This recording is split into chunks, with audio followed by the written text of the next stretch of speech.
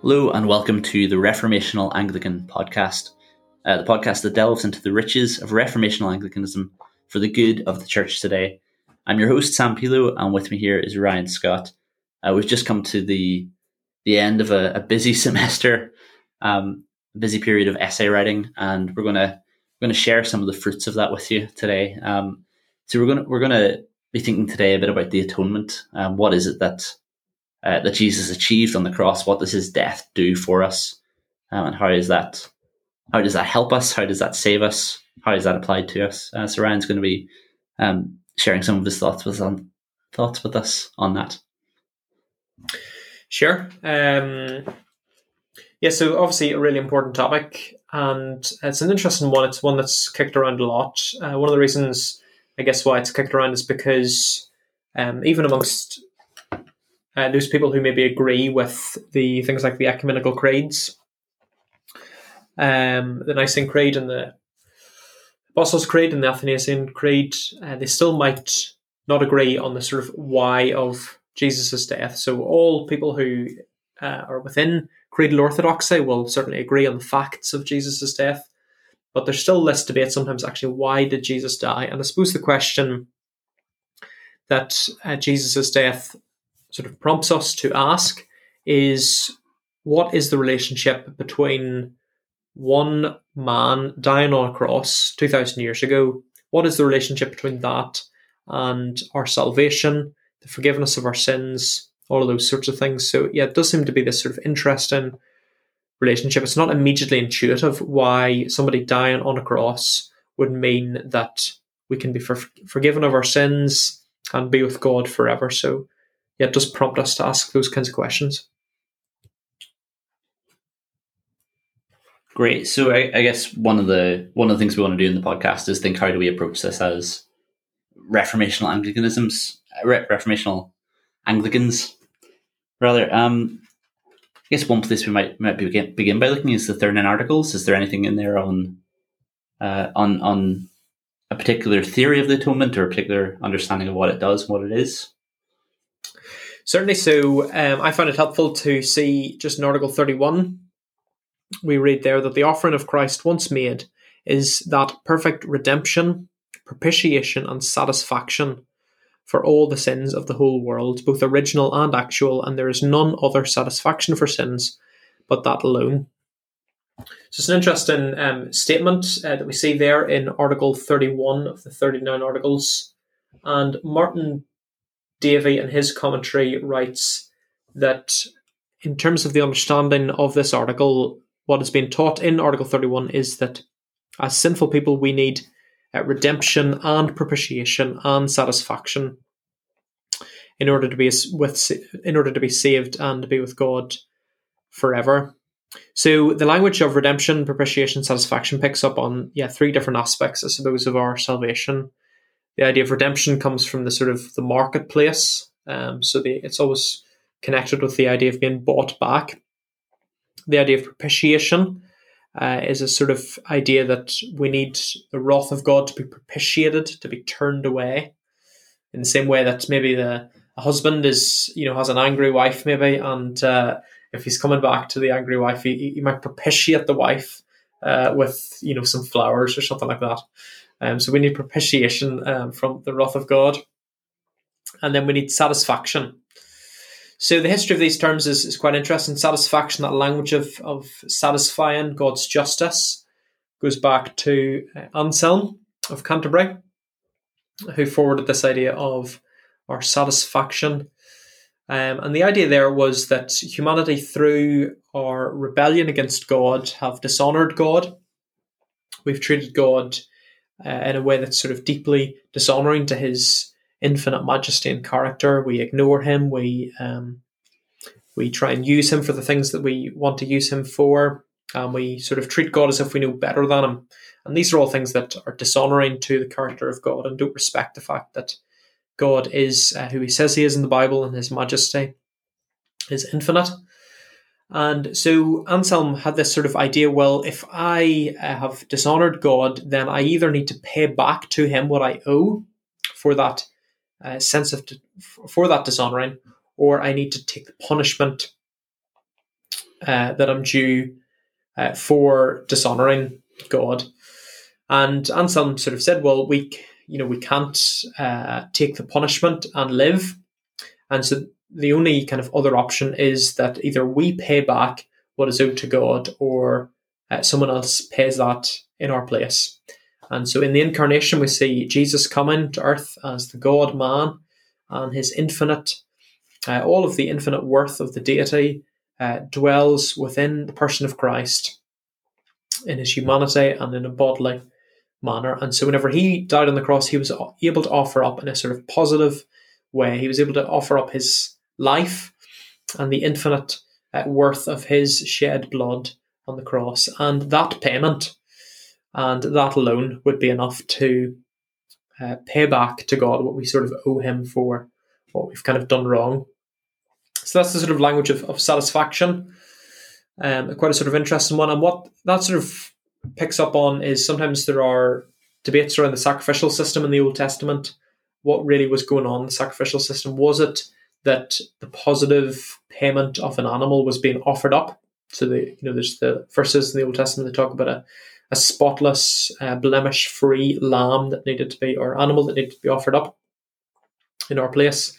Was it that sort of positive idea of paying something back to God?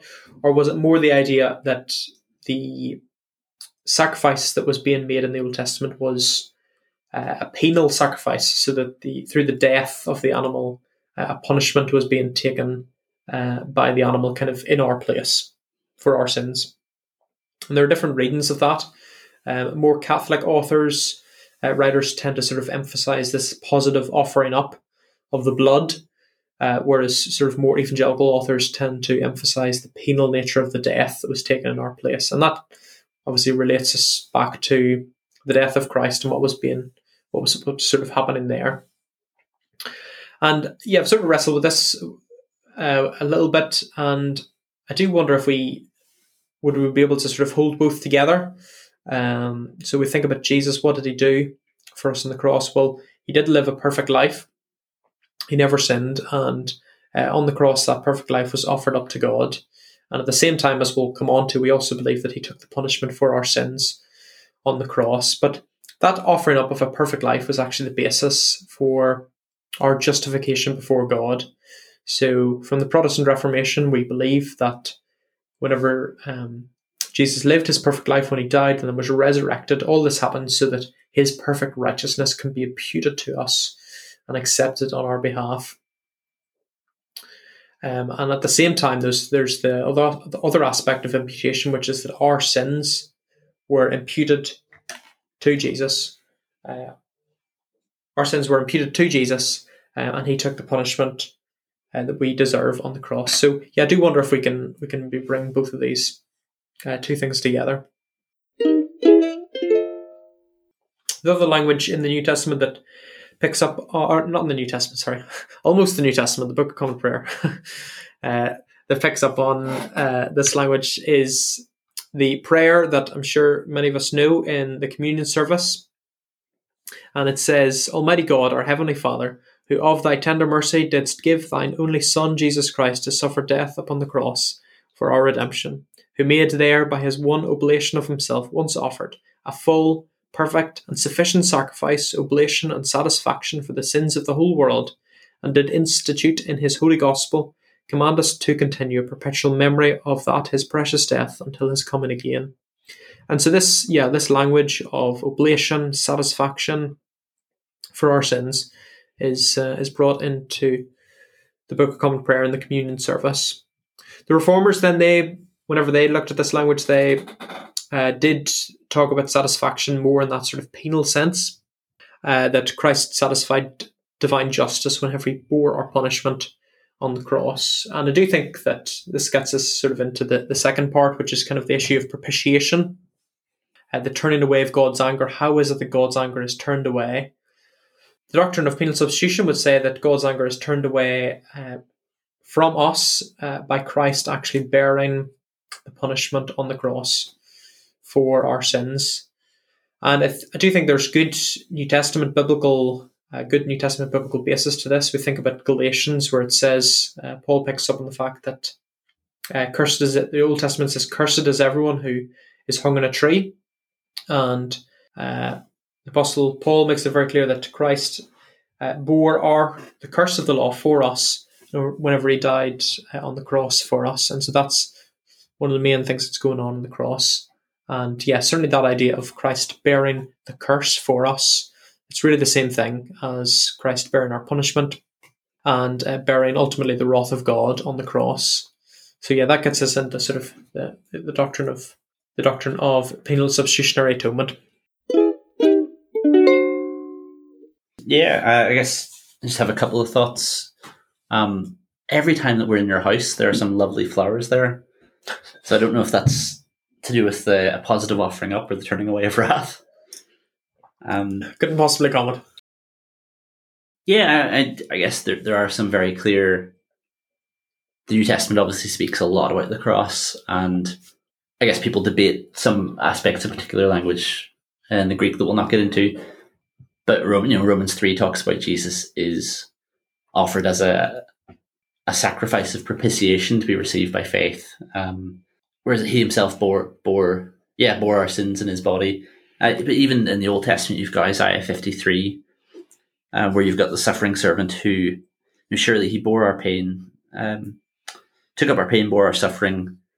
He was pierced for our transgressions and crushed for our iniquities. And the punishment that was on him brought us peace, and by his wounds we are healed. And that seems to be very clear that we've done wrong and Jesus has been punished in our place. And I mean, we trace a lot of this back to the Reformers, but as you say, Anselm has a slightly different conception. But even in the early church, there's much talk of the great exchange, which seems to be Jesus stepping into our place and dying our death for us. So I think there is a sense of propitiation that is hard to get away from. Yeah, certainly. Well, I think any Orthodox Christian has to recognise the fact of propitiation. Some sort of turned away of God's anger. And I guess penal substitution is one model of propitiation. I think it's the right model. And on that issue of, what did the early church even believe? J.N.D. Kelly, phenomenal patristic scholar, his view was that penal substitution was one of the sort of three most dominant understandings in the early church, and it was the most dominant in the soteriology of the Eastern Church in the 4th century. So, yeah, it's not, sometimes the criticism is made that this doctrine only arrives with the Reformation, but Kelly, who is an Anglo-Catholic scholar, is wanting to push back on that and saying, no, actually, this realist sense that whenever Jesus died on the cross, he bore our sins and took our punishment, actually that has been with the church from the very beginning.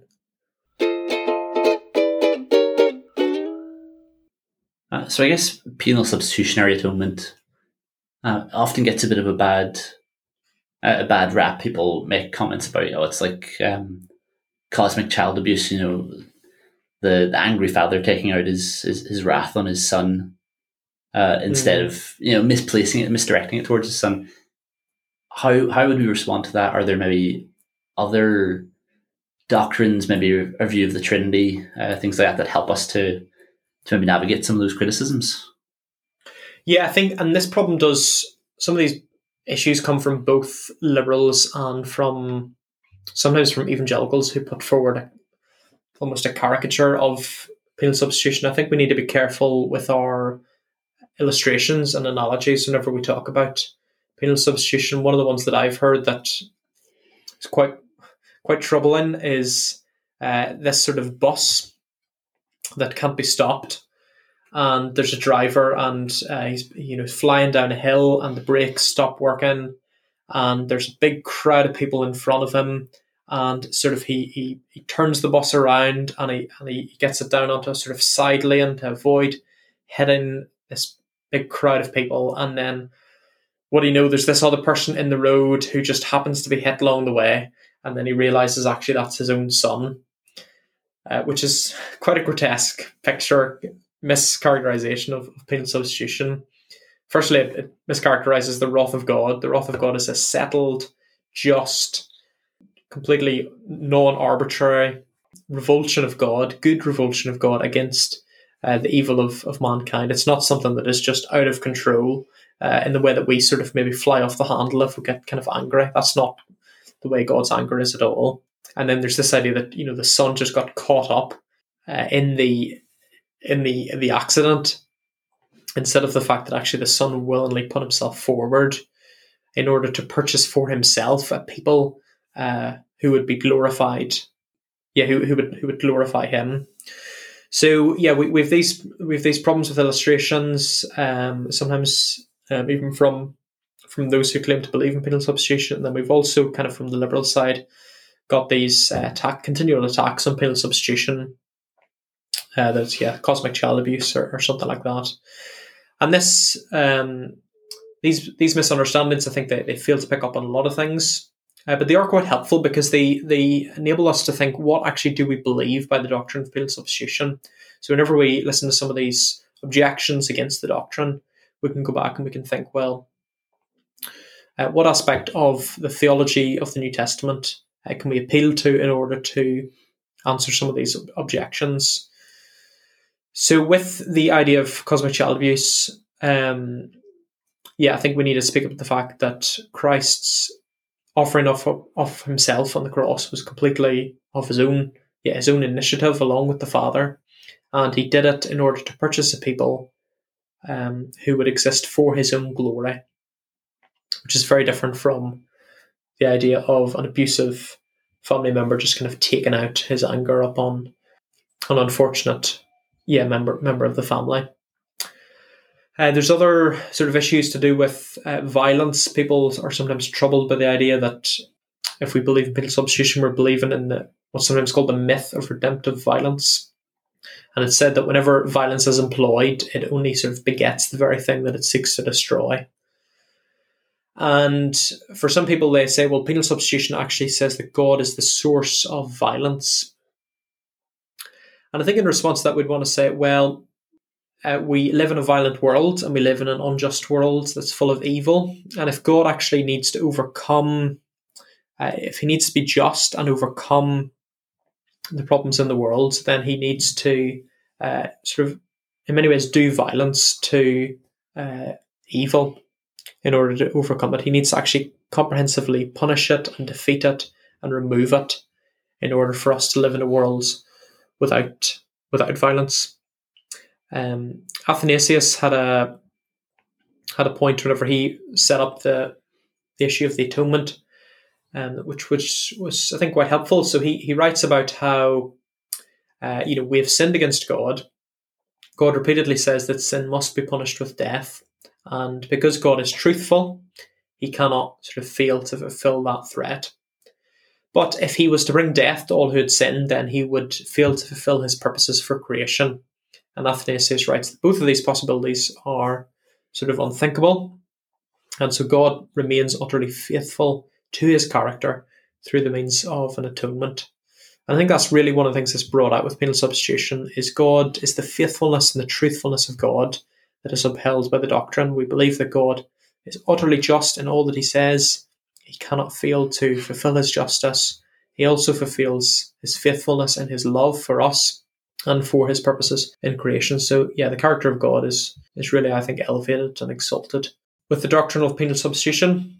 And then one other point that might be worth kind of touching on is, a couple of other points that might be touched upon. One is that it's still unjust.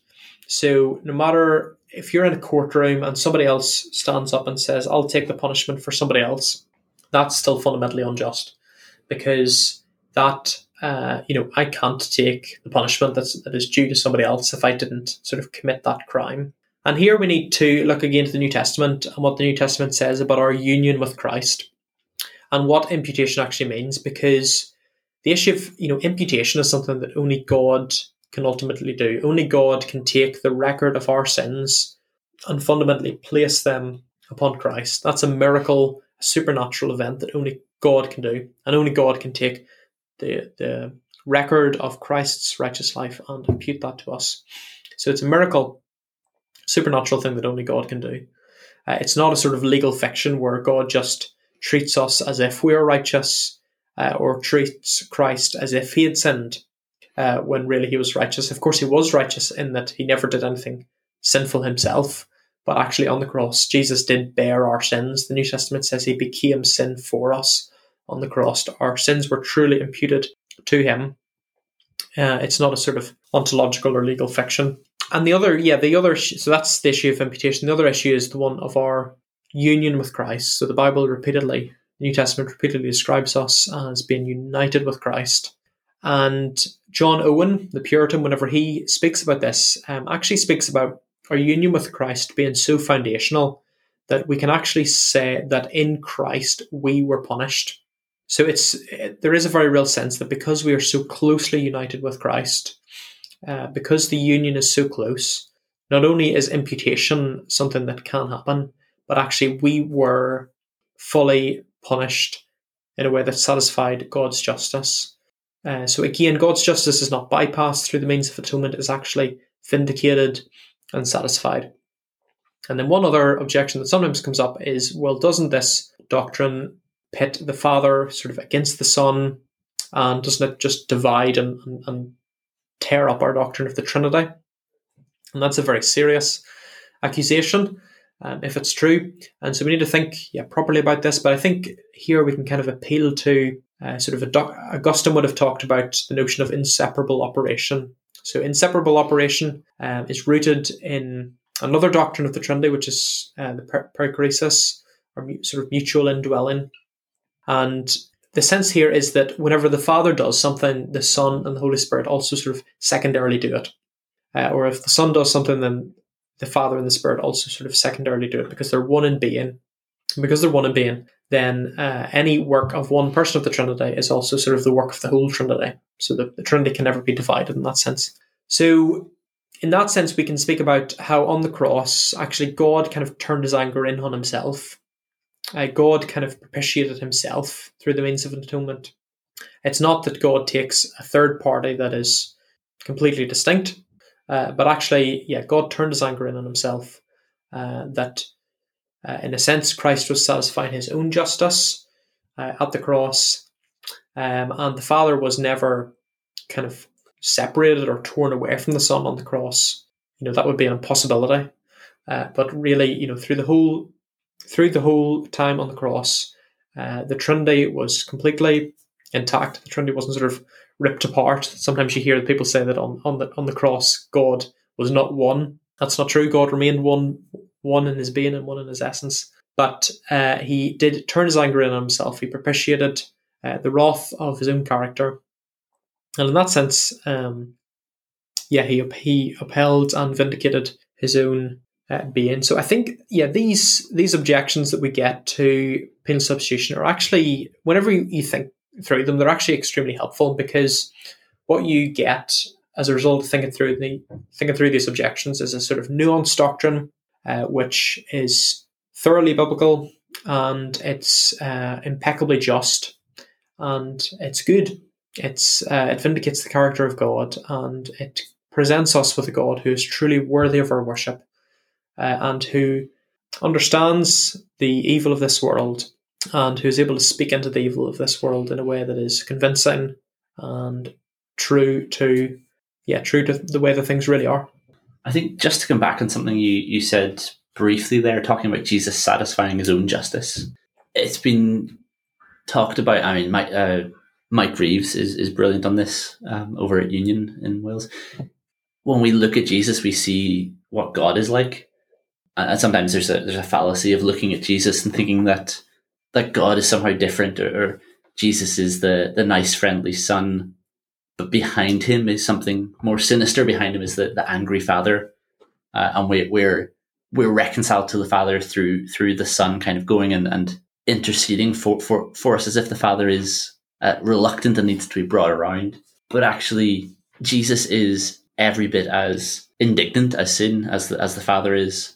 Jesus is every bit as just as the Father, and yet within the plan of redemption, as it works out in space and time and history, the one triune God, the persons take on these roles, and so the Father is the one who pours out his wrath. The Son is the one who offers up himself in the Spirit, but it's not as if the Father is the only one who's wrathful and the Son is the only one who's merciful. And that's so important, because it means to deny that is to deny that we see God in Jesus. Actually, coming up to Christmas, we'd want to say, Jesus really is God with us. It's not misleading in any way.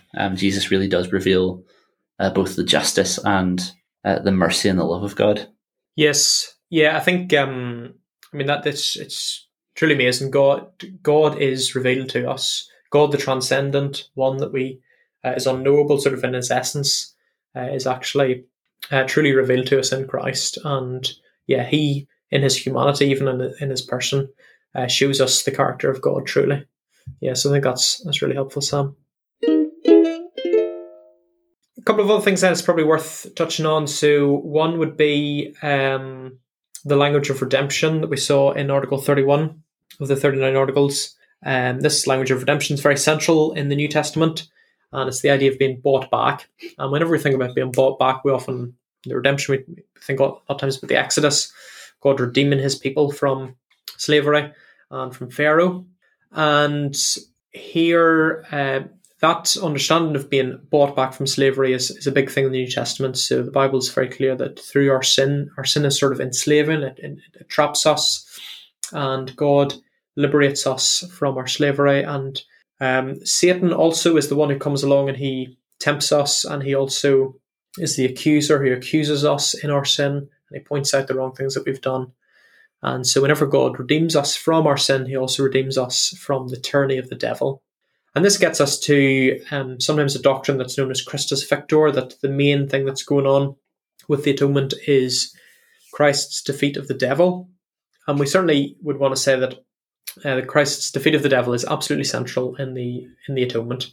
The Bible makes that very, very clear, talks about him putting to shame the principalities and rulers of this world through his death on the cross. And there's different models of how this is sort of brought about. One of the ones it's sometimes brought up is the kind of the ransom theory that a lot of people in the early church in the medieval period held to, which was almost the idea that God had to pay the devil something, that the devil was actually sort of owed something because of our slavery to sin. And you see this even in the Lion and the Witch and the Wardrobe. It comes through a little bit that Aslan sort of pays the witch a payment that sort of she was owed. But I think we'd want to stay clear. We'd certainly want to nuance and be careful about that doctrine. Satan has no right to anything, ultimately. He created nothing. He truly owns nothing. And so if we want to have a strong doctrine of God, I think we need to be careful about saying that the devil was actually sort of owed something. But if we hold to the doctrine of penal substitution and the idea of Christ satisfying divine justice, we do have a way of understanding how Christ on the cross defeated the devil. One of the things that I think the Christus Victor model sometimes lacks is it gets the fact that Christ's defeat of the devil is central in the New Testament, but it sometimes is unable to explain how Jesus actually defeated the devil. But if we say that on the cross that Jesus removed our sin and took the punishment for us and offered up a perfect life that is then given to us and imputed to us, then we can actually say, well, look, the devil is the accuser, Satan is the accuser, and his whole power and his whole enslaving power over us is in this fact that he sort of accuses us of our sin and he enslaves us in that way. And if Christ has offered us his perfect life, if he's borne the punishment that we deserve, then Satan no longer has anything to accuse us of.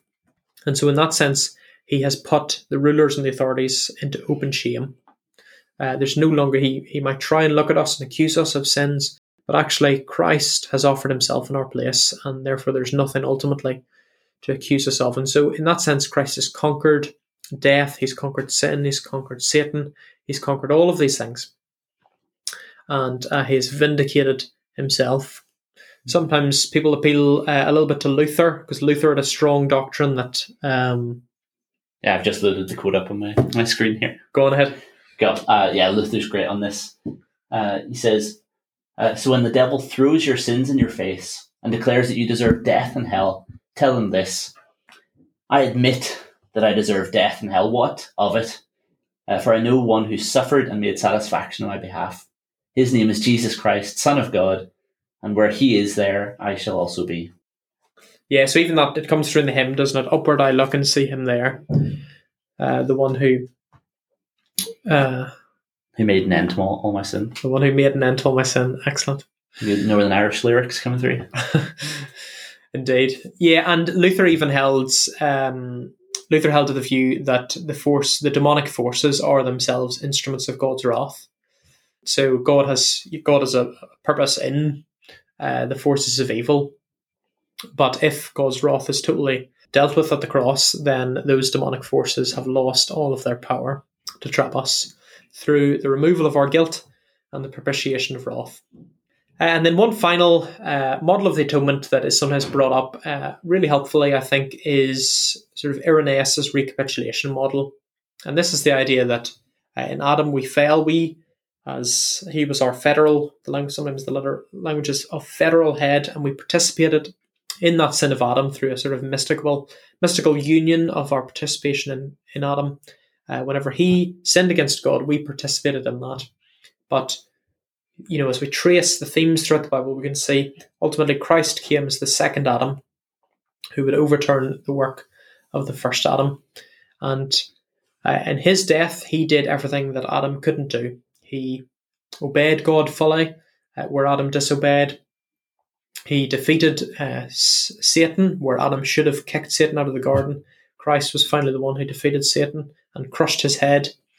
And he took the curse that ultimately Adam was sort of unable to finally take. And now through our participation, our baptism into Christ, and our participation through faith in Christ, we can receive the fullness of his life that he offered to us as the second Adam.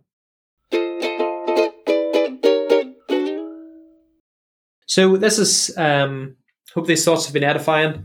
And to those of you who are listening at home, they've certainly been really, truly edifying to me. And I hope that as we meditate on these themes, that Christ has satisfied divine justice for us. He's took the punishment that we deserve. He's redeemed us from sin and from Satan. And he's come as the second Adam. And through our participation in him, we can inherit eternal life. Hope, as we meditate on these things throughout the Christian life, that we grow in our love for our Saviour, who, through his life and through his death, has accomplished a full, complete, and perfect salvation for us. Thanks, Ryan. When we draw stumps there, and we'll pray the collect for Good Friday to finish. Almighty God, we beseech thee graciously to behold this thy family, for which our Lord Jesus Christ was contented to be betrayed and given up into the hands of wicked men, and to suffer death upon the cross, who now liveth and reigneth with thee and the Holy Ghost, ever one God, world without end. Amen.